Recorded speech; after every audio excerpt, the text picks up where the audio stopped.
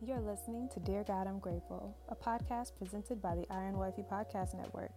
I'm your host, Michaela Robertson, and thank you for joining me for a daily dose of gratitude. Without further ado, let's get into what we're grateful for today. Dear God, I'm grateful for justice. Now today, they read off the verdict of Derek Chauvin, the murderer of George Floyd. Last year, George Floyd was killed because Derek Chauvin kneeled on his neck until he took his last breath. Derek was a police officer, and it took a year for the trial to find Derek guilty of murder.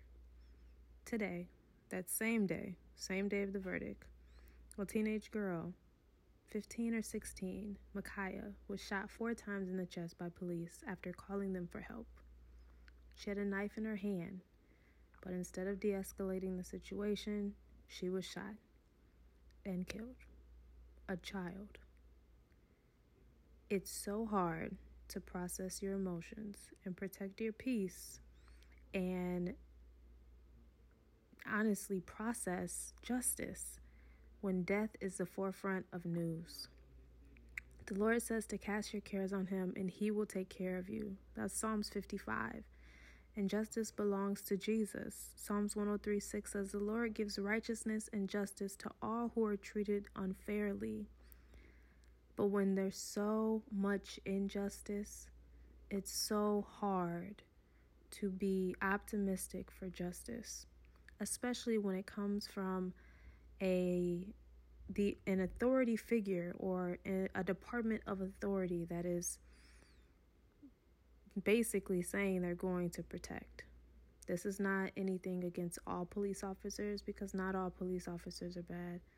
And this is not anything against people because not all people are bad.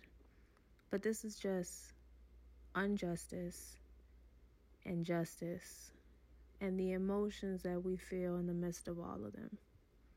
I found a scripture in Psalms 94 that stood out to me as I was studying. And it's Psalms 94, 20 through 23.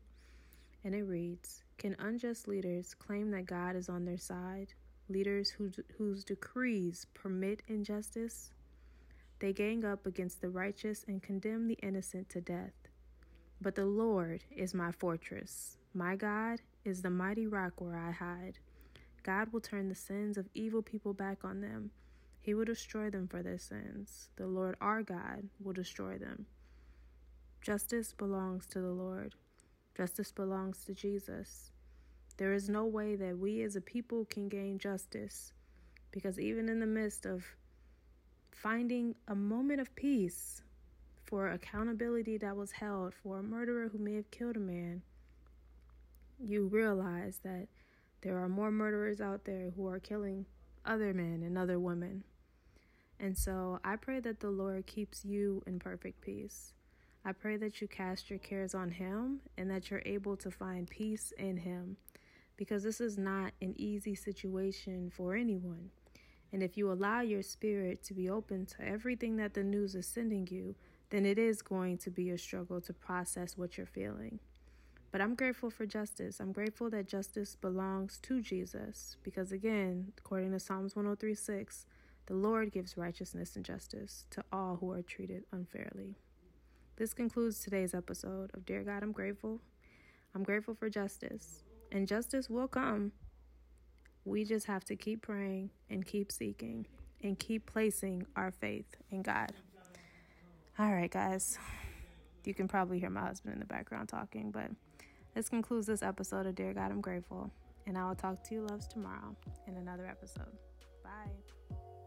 Thank you so much for listening, and I hope you'll join me here tomorrow. God is good all the time, and all the time I am grateful. God loves you, and so do I. Have a grateful day.